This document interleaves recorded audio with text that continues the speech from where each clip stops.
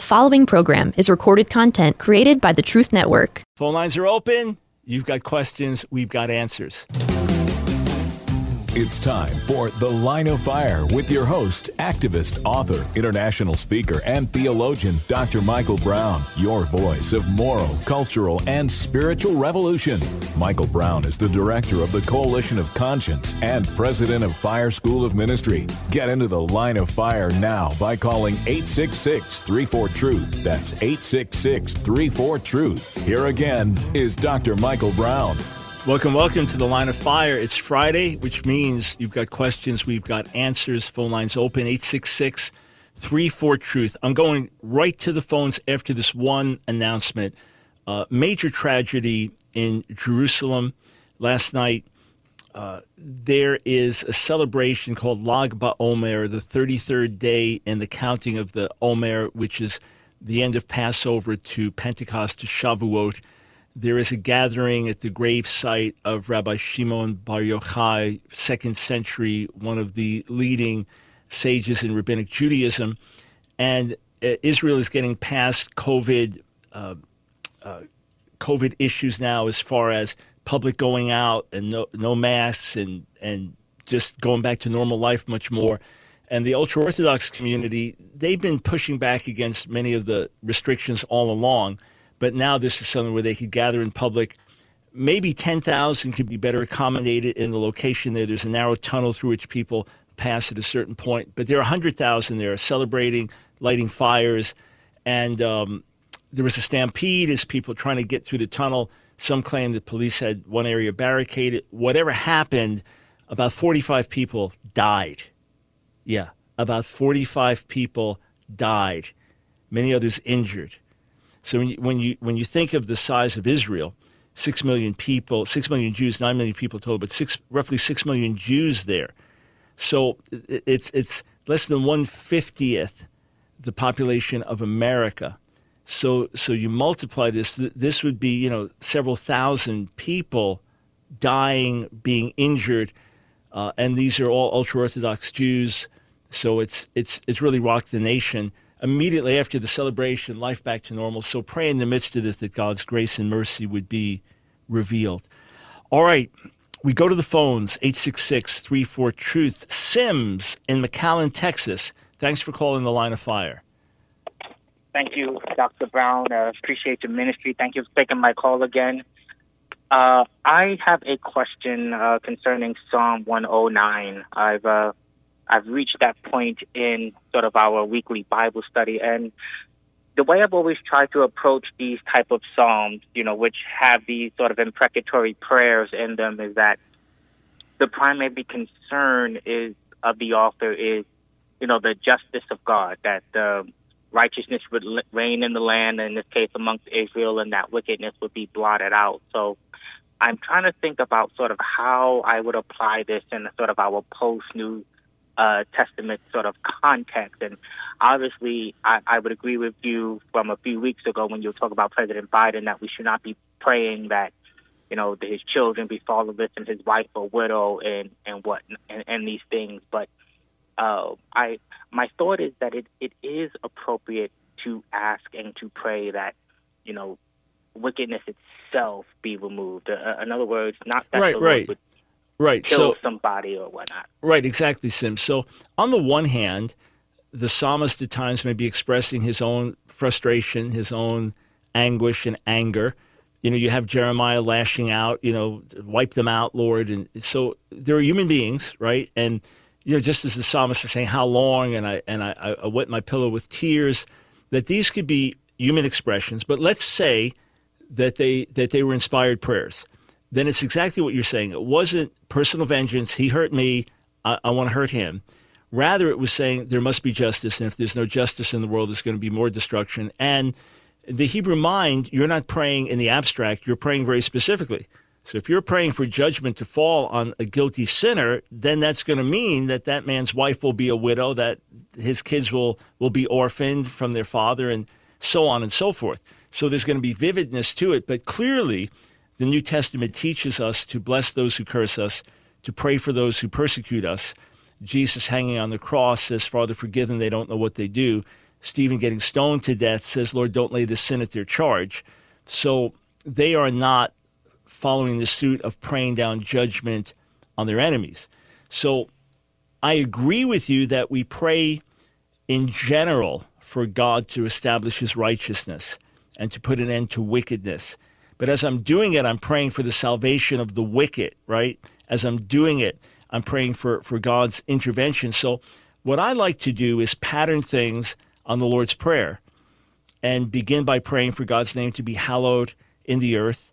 And then you flesh that out. What would it mean? It would mean people of all nations and religions to recognize the one true God, etc. And then you pray it right down into your own family, your own life. And then, Lord, your kingdom come. Well, that's a heavy prayer, because when God's kingdom fully arrives, there's going to be great judgment. Jesus, even if we say, even so, come, Lord Jesus, we're praying for him to return in flaming fire, taking vengeance on those who don't know God. So I agree with you in spirit, absolutely.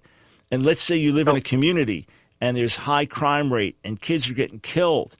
Lord, bring your kingdom to this community. Lord, bring repentance, bring salvation, bring deliverance. You know how to do it, Lord. Save, as opposed to, Lord, destroy the wicked. So we're praying in that same direction and then leaving it to God to do, to apply that as he sees fit.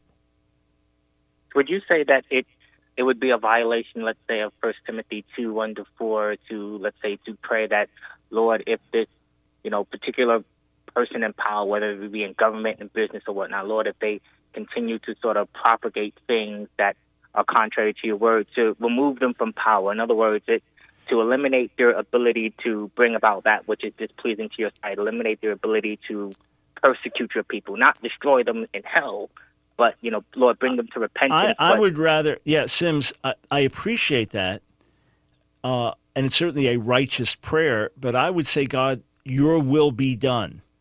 Your will be done. Because, look, Manasseh, the most wicked king in Judah's history, he repents at the end of his life, but he reigns the longest of any king, 55 years. Why didn't God remove him? Maybe God was keeping him alive to give him time to repent.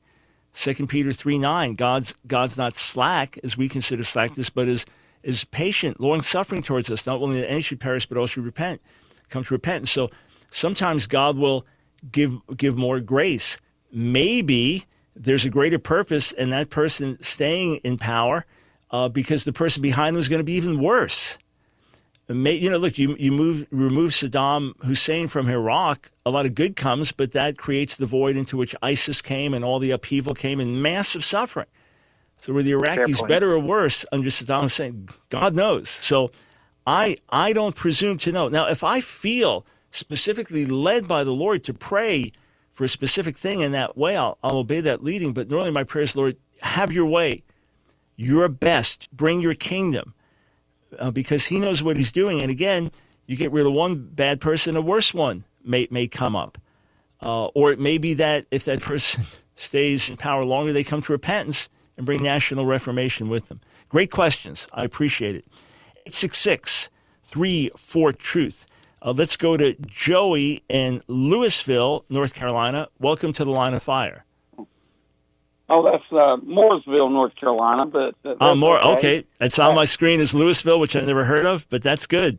Mooresville it is. Thanks. But I appreciate you taking my call, and I had a quick question.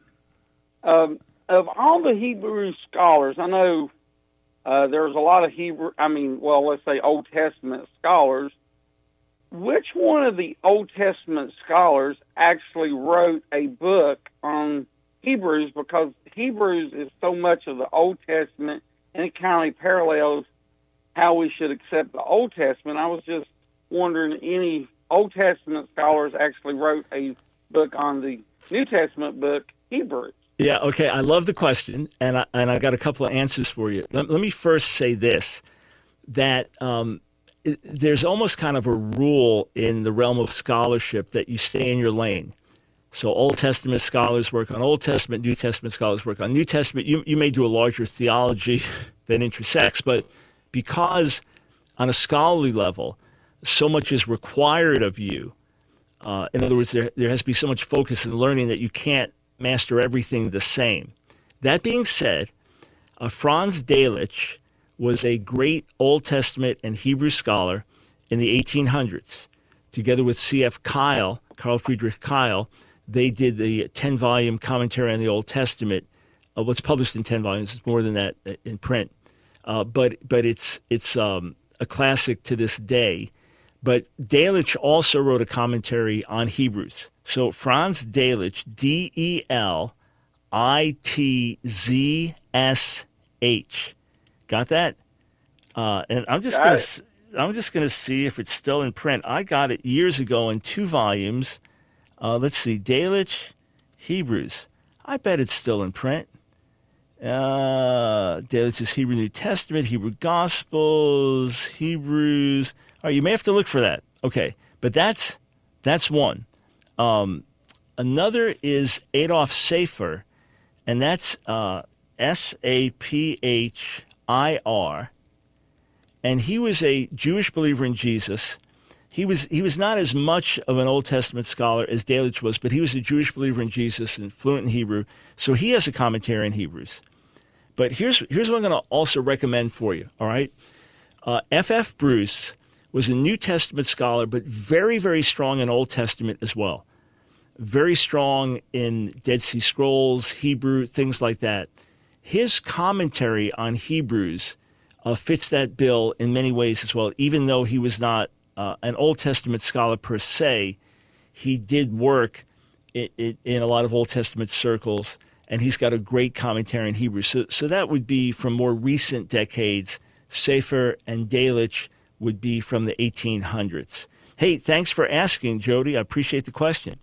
866-34-TRUTH. Tell you what, we've just got 45 seconds before the break, so we will come back. We'll start with Sebastian in Mexico, then we'll go to Jonathan in Washington, Cassie in St. Louis, Alan in Canada. We'll get to many calls as we can. Have you seen the prophetic standards statement yet? This was issued yesterday. It already has several hundred signatures. We had 85 initial signatories, so leaders from denominations, megachurch pastors, leaders of prophetic networks, apostolic leaders, a wide range, and now probably 130-something folks have signed on since it's been up. If you're a leader, a ministry leader, go there, propheticstandards.com. If you believe in prophetic ministry today, look at the statement, and if you affirm it, add your name to it. This seems to be a historic document as things are unfolding. It's a joint document produced by a number of leaders together, and we believe it's a critical time to put out standards. propheticstandards.com. Check it out.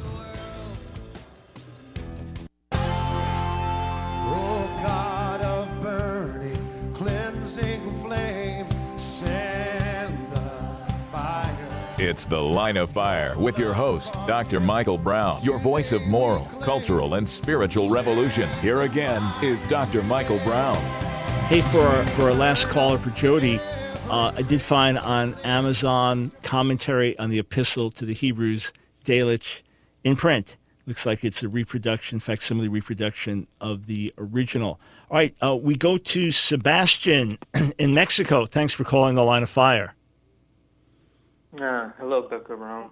Hello. I wanted to ask 2 things mainly. I always been in search of the truth. Whatever God wants from me, that's what I will want. Mm-hmm.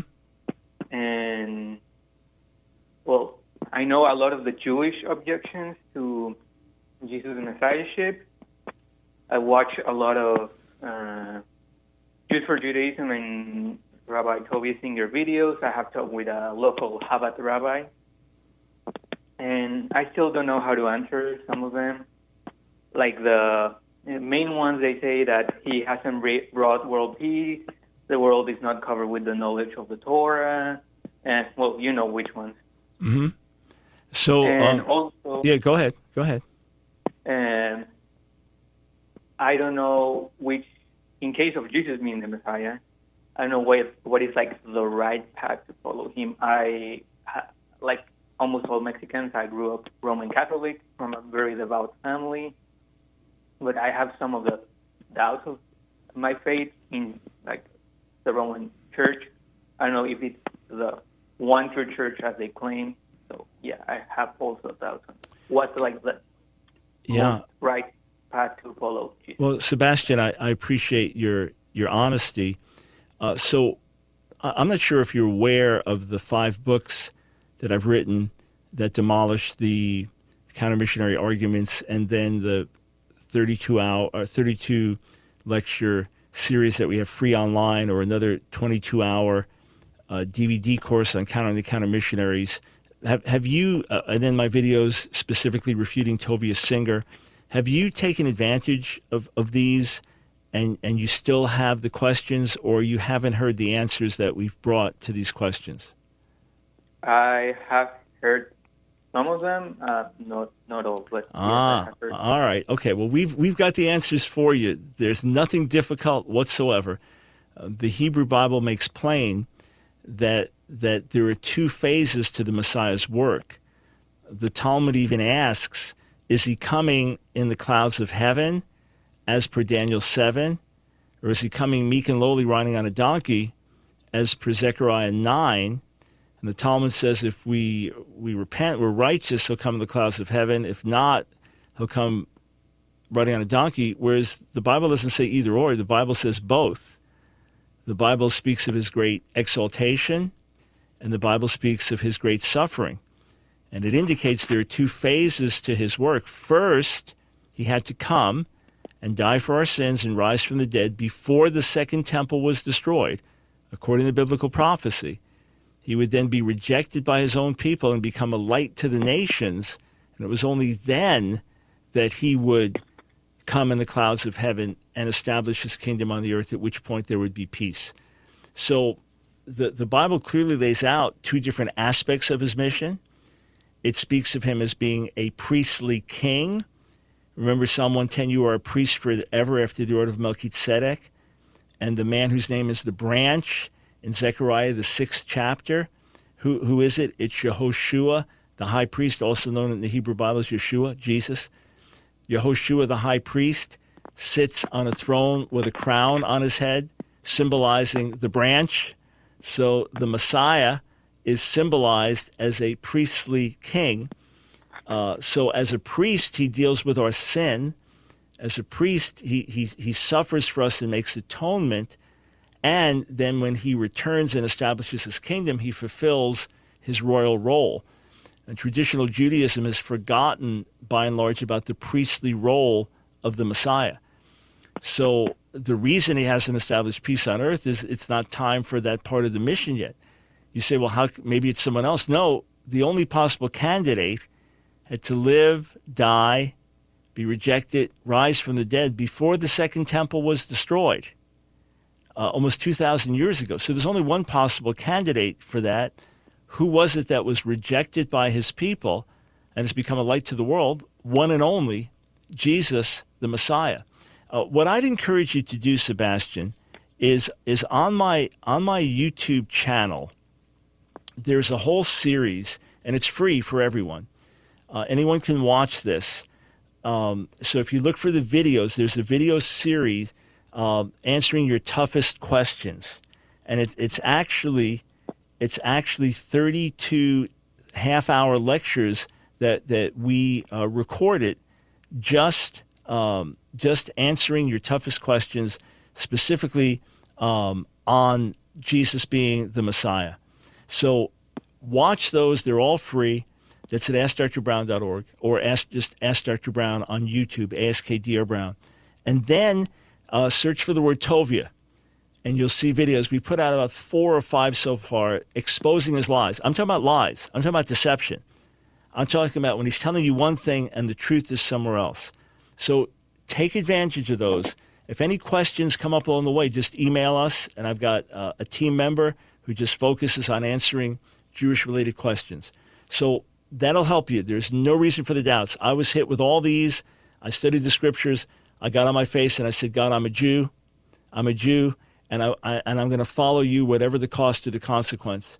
And if Jesus is really the Messiah, as I believe, I don't care if the whole Jewish community rejects me. I've got to honor you. If he's not the Messiah, I don't care what reproach I suffer. I'm going to reject him. I only want the truth. And the more I studied and prayed, the clearer everything became. So take advantage of those resources. If you can't find them, just shoot us an email via the website. As for the church you want to be part of, examine everything based on the grid of Scripture. So if you see the practices of the Roman Catholic Church, the Pope, the veneration of Mary, the Mass, if you see that taught in the Bible, especially the New Testament, then that's where you want to be. If you see that's not taught, then you would seek out an evangelical church, gospel preaching church that is just based on Scripture minus church tradition. And the Lord will lead you. And then above all, get really close to God in your personal life. Last thought for you, Sebastian, all right? If Jesus is not the Messiah, then what has God done in a redemptive way to reach out to the whole world to reveal himself? You say, well, he chose Israel. Well, he chose Israel. Israel's not revealing God to the world, and Israel itself is quite mixed. So what has God done to reveal his love for the whole world if Jesus is not the Messiah? He hasn't, which is an abhorrent thought. That he's waited all this time and has not revealed himself to the whole world and given the whole world an opportunity to believe in him. So our faith is on a very, very firm foundation. So, Sebastian, check out those resources. Go through the videos. I believe your faith will really be built up as you do. And then just consider which church follows the Scriptures most accurately. All right? All right. I got one little more question. Yeah, go ahead. Do you have a scripture that can refute the Jehovah's Witness position on Jesus? Yeah, well, I mean, the whole Bible refutes Jehovah's Witness doctrine. What in particular? Well, Jesus being God, of course. Yeah, how about John 20:28, when Thomas, after the resurrection, says to him, "My Lord and my God"? How's that work? How about Hebrews? Yeah. How about Hebrews 1:8, where the Son is explicitly called God? In Hebrews 1:8. Yeah, because I have quoted that one, though, when Thomas calls Jesus my Lord and my God, and they would say, well, I don't know, but the Bible has to be taken into consideration, not just one scripture. Right, so Isaiah 9:6, that the Messiah is called Mighty God. That John 1:1, the Word was God, not a God. John 8:58, before Abraham was, I am. John 20:28, my Lord and my God. Hebrews 1:8, that the Son is called God explicitly. And then in the book of Revelation, the Father and the Son are both called the Alpha and the Omega, the beginning and the end.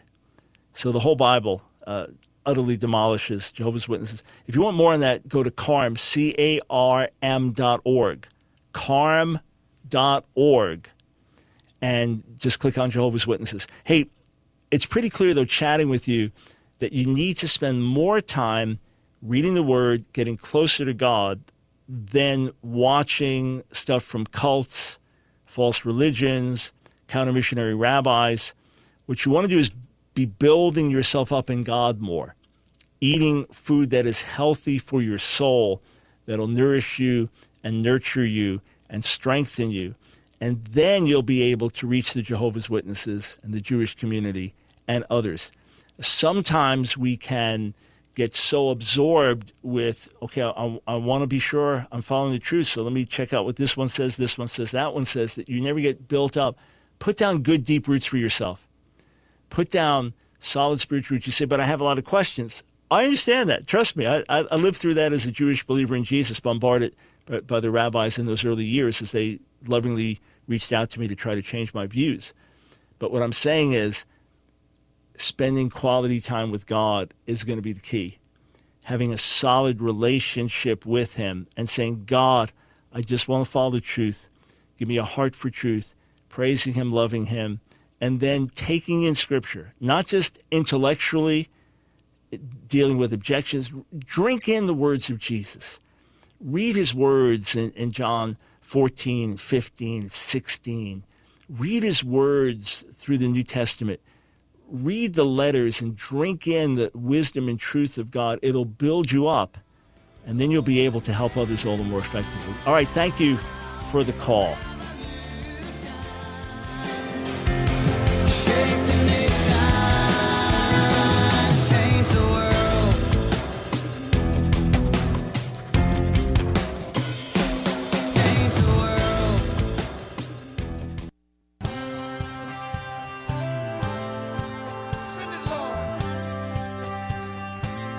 It's The Line of Fire with your host, Dr. Michael Brown. Get into the Line of Fire now by calling 866-34-TRUTH. Here again is Dr. Michael Brown. Thanks, friends, for joining us on The Line of Fire. Michael Brown, delighted to be with you. You've got questions. We've got answers. Get into as many calls as we can, but taking a little bit more time with some of our callers as needed today. Let's go to Cassie in St. Louis, Missouri. Welcome to The Line of Fire. Thank you, Dr. Brown. I want to start off by saying I appreciate the long-term work that you and your associates have done over the years in keeping current and study the research and having the courage to speak hard truth. And it's done it for decades, and I appreciate it. I was wanting to ask you if you would consider Galatians 6:11 in light of the Apostle Paul's thorn in the flesh. It reads, "Notice what large letters I use as I write these closing words in my handwriting. I know our focus as Christians should not be on what it was, but on Christ's strength in overcoming our weakness." But I'm curious, and I heard someone say, could it possibly be a type of eye or vision disorder, or could it possibly be persecution? Right. To me, the most likely understanding of Paul's thorn that he references in 2 Corinthians 12 is extreme and unusually intense persecution that he endured. If you look at the use of the word weakness through 1 and 2 Corinthians, which is a major theme, as opposed to being strong in oneself or super self-confident, that God uses the weak to confound the strong, and the foolish to confound the wise. 1 Corinthians 2, that's 1 Corinthians 1. 1 Corinthians 2, Paul says that he came to the Corinthians in weakness and fear and much trembling. That theme comes up repeatedly. The critics in 2 Corinthians 10 said, well, his letters are weighty and powerful, but his bodily presence is weak. And then in the 11th chapter of 1 Corinthians, he said, if I'm going to boast, I'm going to boast in the things that show my weaknesses, the 11th and 12th chapter. And he outlines the persecutions, the abuse that he took. And then very specifically in 2 Corinthians, the 12th chapter, 2 Corinthians chapter 12, as he's talking about this thorn that was given to torment him. And thorn normally refers to people, but it's a messenger of Satan. Right, so this thorn was given him to harass him, to keep him from being conceited. 3 times he pleaded with the Lord about it, that it should leave him. But the Lord said to him, "My grace is sufficient for you, for my power is made perfect in weakness. Therefore I will boast all the more gladly of my weaknesses, so that the power of Christ may rest upon thee. For the sake of Christ, then, I am content with weaknesses, insults, hardships, persecutions, and calamities. For when I'm weak, then I'm strong." So it would seem, if the goal of this was Satan was allowed to torment him, to keep him humble because of the revelations he got, then you just think of this. You finish preaching your message, and instead of going back to the crowd of believers like, Paul, that was amazing. We've never heard a teaching like that. That was incredible. Instead, he's getting dragged out of the city and stoned, or he's getting beaten and thrown in some dungeon pit somewhere. That will certainly keep you humble. So my view is that that's the most likely understanding of the thorn. But this has been debated for centuries through church history. Some have pointed to the very verse you did and said that Paul had an eye disorder. Others thought he suffered from some type of malaria. Or, he mentions early in Galatians that it was because of a physical weakness that he was with him. Most interpret that as a bodily infirmity, and that he was there at that place because he was sick. Others say that that's not the right way to interpret the Greek, but most translations read it like that. There have been many, many different understandings. The medieval monks thought that it was sexual temptation because obviously they were dealing with that and projected it back on Paul. So it could have been a physical illness. Here, one other verse in Galatians that people used to point to that in the 4th chapter, when he's talking about the love that they had for them. He said, "I testify to you that if possible, you would have gouged out your eyes and given them to me." But I think that's just a figure of speech for like you would have done anything for me. So my view, intense, unusual persecution, Satan buffeting him, and those are the weaknesses that he speaks of in the 11th and 12th chapters of 2 Corinthians 12. But we don't know for sure. much. It gives me a lot to consider. Great. Well, good. And key thing, look for the word weakness through 1st and 2nd Corinthians. There are 3 different forms, nominal and verbal, that come up, but you'll see it in English really as weakness, and then sometimes in King James, infirmity, but really weak in most of the cases is the right way to read it. All right, let's see, 866-34-TRUTH. Let us go to Greg in Archdale, North Carolina. Welcome to the Line of Fire. Okay, thanks, Mike. You there? Yeah, I'm here. Okay, my question is these names like Matthew, Mark, Luke, and John, James, Peter, Paul, are these real actual names? Because it don't seem like Israel people have those names. They seem more like American names, like even John the Baptist when he was born. When his dad said, we're going to name him John, is like, where are you coming up with this name? There's nobody in the family. Got it. Wondering, are those real names? Yeah. So let me explain. Number one, Isaiah is not a Hebrew name. Yeshayahu is the Hebrew name. Ezekiel is not a Hebrew name. Yechezkel is a Hebrew name. Moses is not the Hebrew name. It's Moshe. Josiah is not a Hebrew name. It's Yoshiahu. So what we have in English is the original names in Hebrew and then in Greek for the New Testament, coming into Latin and then to whatever other language, and then ultimately into English. So originally, John was Yochanan. Originally, Matthew was Matityahu. Originally, James was Yaakov. Now, Paul was Paulus. He also had the name Shaul. So at birth, being born as a Greek citizen, he would have had a Hebrew name and a Greek name at least, maybe even a Latin name. So he was always Shaul and Paulus. When he was in the Jewish world, the Hebrew-speaking or Aramaic-speaking world, he was Shaul. In the Greek-speaking world, he was Paulus. And then when he goes on his mission to the Gentiles, he's always called Paul.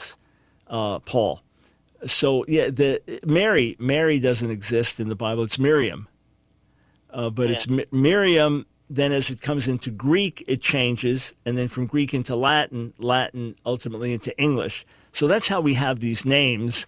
But originally, Mark would have been a Greek name, not a Hebrew name, and that comes to us pretty close. So some are closer than others. Elijah and Elisha, in Hebrew, that's Eliyahu and Elisha. They sound very different. English, they sound very similar. So that's just the way they get passed from Hebrew, Greek, Latin into English. That's all. Just like, in my name, Michael, is Michael. So Michael's not a Hebrew name. Michael is. But if I was born in Mexico, it'd be Miguel, right? Yeah. So same names, just as they make their way through. But here's the thing you're on to, that the roots of it, the New Testament roots, are very Jewish. That Messiah's name is Yeshua, and his mother's name is Miriam. And he has disciples with names like Yaakov and Yochanan and things like that, and Yehuda. So, yeah, and the book of James is really the book of Jacob. So let's recover some of that, all right? Okay. All right. Okay, thanks. I was thinking it was probably different, but I thought maybe the way you explained it makes sense. Yeah. And by the way, with John not being in the family, it wasn't that it was a foreign name. Yochanan was a good Hebrew name. It's just they didn't have anyone with that name. And there's a tradition sometimes that the child would be named after the grandfather. Not the father, but the grandfather. So, hey, thanks for the call. 866-34-TRUTH. We go to Jonathan in Clarkston, Washington. Thanks for calling the Line of Fire. Hello, Dr. Brown. Can you hear me okay? Yeah, I can. All right. So, am I on? Is that an echo? Not to me. I'm not hearing one. Are you talking right in your phone? Oh, okay. Yeah, no, I have a mic attached to my phone. Anyway, so I was having this conversation with a friend, a member of my congregation, just the other day. She said to me that she believes that space aliens exist. And so I said to her, well, that doesn't really make any sense, biblically speaking, for reasons X, Y, and Z. And then she responded with, well, maybe God had nothing to do with the aliens. And so that kind of threw me off completely, because that seems like a very dangerous thing to believe. Although she does believe in the atonement and the resurrection and all that stuff, to say that God had nothing to do with the space aliens, that seems very dangerous. However, I didn't actually confront her any further on that, because she's also the legal guardian of the children that I disciple. So I don't want to confront her on it for fear that I would no longer be able to disciple those children. But I guess my first question is, how dangerous is that to believe that? And the second question is, if I were to address it at all, how would I go about doing that? Right. So it's dangerous in that it's saying that there are beings out there that God didn't create. So that's bizarre. The idea that there's anything that exists. I'm not talking about a philosophical thing like the existence of evil. I'm talking about the earth, the universe, dogs, cats, trees, angels, that there's anything that exists that God didn't create. Well, where did it come from? Who created it? And if God is not the ruler of the universe and the one who knows everything at all times, if he's not that, then who is he? So that would be the bizarre thing. I'd find out what she means, like maybe God had nothing to do with it. I'd ask, well, who created the aliens? I just ask. It's not a hill to die on, obviously, and you want to be able to minister to these kids. But you don't want to neglect the legal guardian in terms of her needs. So I would just ask, well, where did they come from? Who created them? If God had nothing to do with them, then where did they come from?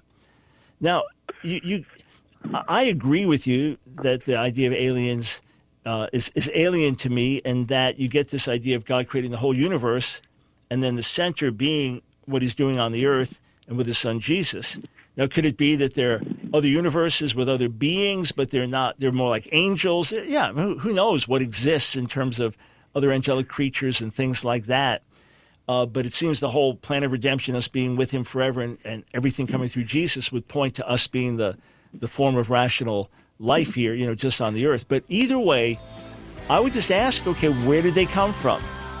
If God had nothing to do with them, then is He God? Is He the God of the Bible? That's what I press. Because it says in the Bible He created everything. It says in the Bible that He's the king and He rules. And if He's got nothing to do with them, who are they? Where did they come from? May the Lord give you wisdom, Jonathan. That's a first for me. Thank you. It's The Line of Fire with your host, activist, author, international speaker, and theologian, Dr. Michael Brown. Your voice of moral, cultural, and spiritual revolution. Get into The Line of Fire now by calling 866-34-TRUTH. Here again is Dr. Michael Brown. Thanks, friends, for joining us on the broadcast. If you don't get my emails, please take a moment, go to AskDrBrown.org, AskDrBrown.org. Click right there to sign on emails. Should be right on your home page on your tablet or smartphone or computer.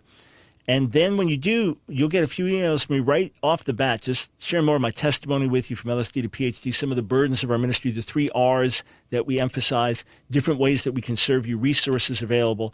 And then you'll hear from us weekly, a couple times a week, latest videos, latest articles, latest special resources, special offers made available only to our email list. So make sure you take a minute, AskDrBrown.org, sign up for our emails. 866-34-TRUTH. Let's go to Richard in Manitoba, Canada. Welcome to The Line of Fire. Hi, Dr. Brown. How are you? Doing well. Thank you, sir.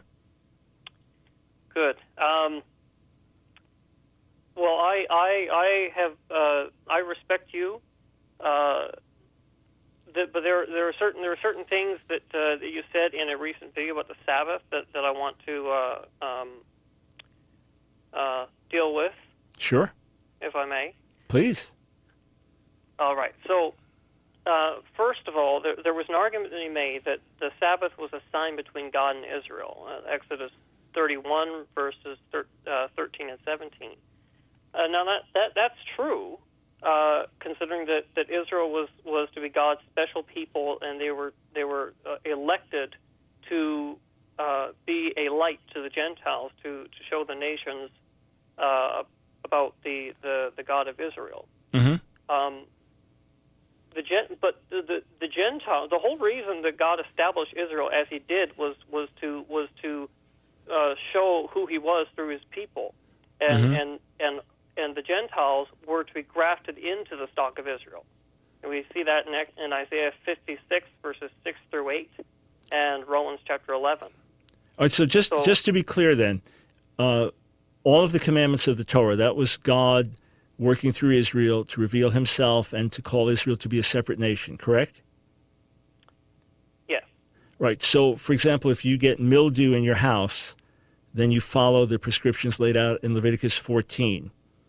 And if you have a disobedient and rebellious teenager that refused to repent, you bring them to the elders of the city and you stone them to death. Is that correct? I'm not making the case that all of the 613 or so commandments in the Torah are directly applicable to God's people today. Mm-hmm. There were changes in the there were changes in the requirements that God had for His people, whereas Israel was a nation in the ancient Near East. Now Israel includes both Jews and Gentiles who worship God all over the world. Well, where does the New Testament ever call Gentiles Israel? Paul writes to the Gentiles in Romans 11 and says, I'm writing to you Gentiles, inasmuch as I'm an apostle to the Gentiles, because I want to make my people Israel envious. So where does the New Testament ever call Gentiles Israel? Well, I think that he may do that in Galatians, where he talks about the Israel of God versus the Israel of the flesh. Oh, certainly not. No, certainly not there. Galatians 6:16. He says, peace upon all who follow this rule and the Israel of God. In other words, Jewish believers in the Messiah. He's not throwing them under the bus, but he's just spent the whole book of Galatians telling the Galatians that they don't have to come under the law to be justified. The last thing he would do is confuse that now and call them the Israel of God. And the most natural way to read the Greek is he's talking about all those who follow this rule that I've laid out for you Gentiles, and also, hey, I'm not throwing them under the bus, the Israel of God, Jewish believers. The fact is he explicitly calls Gentile Christians in the New Testament Gentiles. It's not a bad word. It can be negative like pagans or just the people of the nations. So it's Jew and Gentile together. He would do that to make a distinction between those who were ethnically right. Israelites, like descended from Abraham, Isaac, and Jacob. Right, but you made a very those who were grafted into the community of faith. But that's not Israel. They're not grafted into Israel. They're grafted into the larger commonwealth of Israel, to the larger body, to the ecclesia. So he never calls them Israel. But, I mean, you just stated it as if it was a fact, and I just felt it's important to point that out. So anyway, so let's try to focus this in better, okay? We both agree that as followers of Jesus today, that we are not obligated to keep all of the 613 commandments, and that changes have come. For example, blood sacrifice fulfilled in Jesus. So we agree on that, correct? Mm-hmm.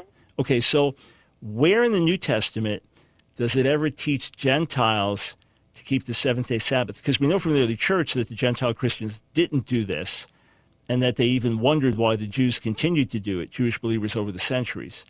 But what would be your text where the New Testament explicitly tells Gentile Christians to observe the seventh-day Sabbath? What would you find as the strongest text for that? Well, that actually leads nicely into the other argument that I have here, which is nowhere in the New Testament are Gentiles ordered to keep the seventh-day Sabbath. Now that is true in the sense that there is no single explicit command for Gentiles to keep the Sabbath. But the Book of Acts, I argue, shows that Gentile proselytes to Second Temple Judaism and later to the Way were accustomed to keeping the seventh-day Sabbath and continued to do so. Well, they were accustomed to keeping the biblical calendar, the feasts, the holy days, all of the calendar, etc. But it would have been the perfect place, Acts 15, to say to keep that, but they didn't. And then elsewhere, in Romans 14, in Romans 14, where you had a community of believers, of Jew and Gentile together, he's very explicit that some set one day apart, others don't. honor and respect each other. And then Colossians 2, a warning about anyone pressuring you to keep the Sabbath or new moon, because these are just the shadow. The substance is the Messiah. So you have a warning against pressure to keep the Sabbath in Colossians 2.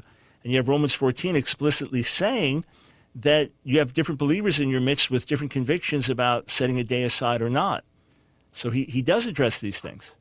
Well, it's, I actually have something to say regarding Acts chapter 15. It's actually in the scriptures that I reference in the thing I have written down here about Gentile proselytes being accustomed to keeping the Sabbath. If you read in Acts chapter 15, before the resolution is written down for the Gentiles, James gets up and says, "Wherefore my sentence is that we trouble not them from which among the Gentiles are turned to God, but we write unto them that they abstain from pollution of idols and from fornication and from things strangled and from blood, because Moses of old time has in every city them that preach him, being read in the synagogues every Sabbath day." Right. And Paul doesn't get kicked out of the synagogue until later in the book of Acts, after James gives this. Well, no, Paul's already kicked out of the synagogue in Acts 9. He's got to flee for his life. Yeah, Acts 9. I thought it was Acts 19. No, Acts 9. He's kicked out. He's kicked out of synagogue, or he's got to. Yeah, Acts 9 is first place he gets kicked out of. He's got to run for his life. My mistake. Yeah, but, yeah. I mean, not physically kicked out, but he's preaching, and then he's got to flee from Damascus for his life. He's got to be let down by a basket. Yeah, so he's in constant controversy. Acts 13, he leaves the synagogue and says, "Okay, your blood's on your own hands. Fine, I'm going to the Gentiles." That's Acts 13. But here, sir, what's being said is simply that they'll get this. In other words, what we're telling them about the idolatry and don't be polluted by idols, from sexual immorality, from what's been strangled, from blood. They'll get this because they've already heard this stuff in the synagogue. That's what it's saying. And then everything else gets built on that in the rest of the New Testament. And you see at the end of Matthew 11, where Jesus says, "Come to me and find rest." That then goes right into Matthew 12, where there's a dispute about healing on the Sabbath and things. So I would encourage you to continue to look at this. Don't separate the Sabbath and put it just in a special category. And then ask yourself, why is it that as the church grew and became predominantly Gentile, that Seventh-day Sabbath, it wasn't even an option, because in the world they lived, that was a work day, right? Why is it that it was the Jewish followers of the Messiah that continued to keep the Sabbath, and the Gentile Christians that didn't?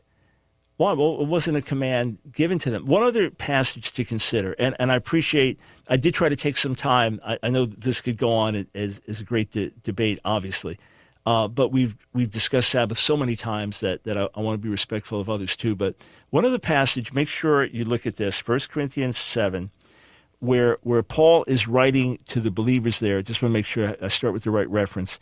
Beginning verse 17, right? I had it right in my head. 1 Corinthians 7:17.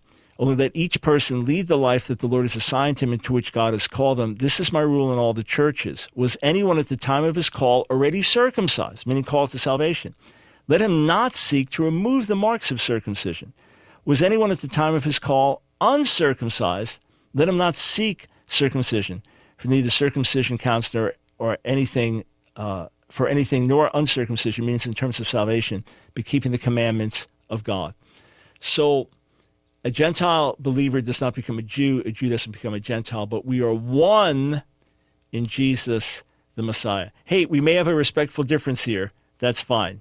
And in my own life, Seventh-day Sabbath, unless I'm ministering, yeah, that is reality for me. So we may have a respectful difference here, which is fine. God bless you, man. Thank you for the call. Sorry I didn't get to more calls today. We took a little more time with some different callers, but we'll keep the phones open through the weeks. God bless.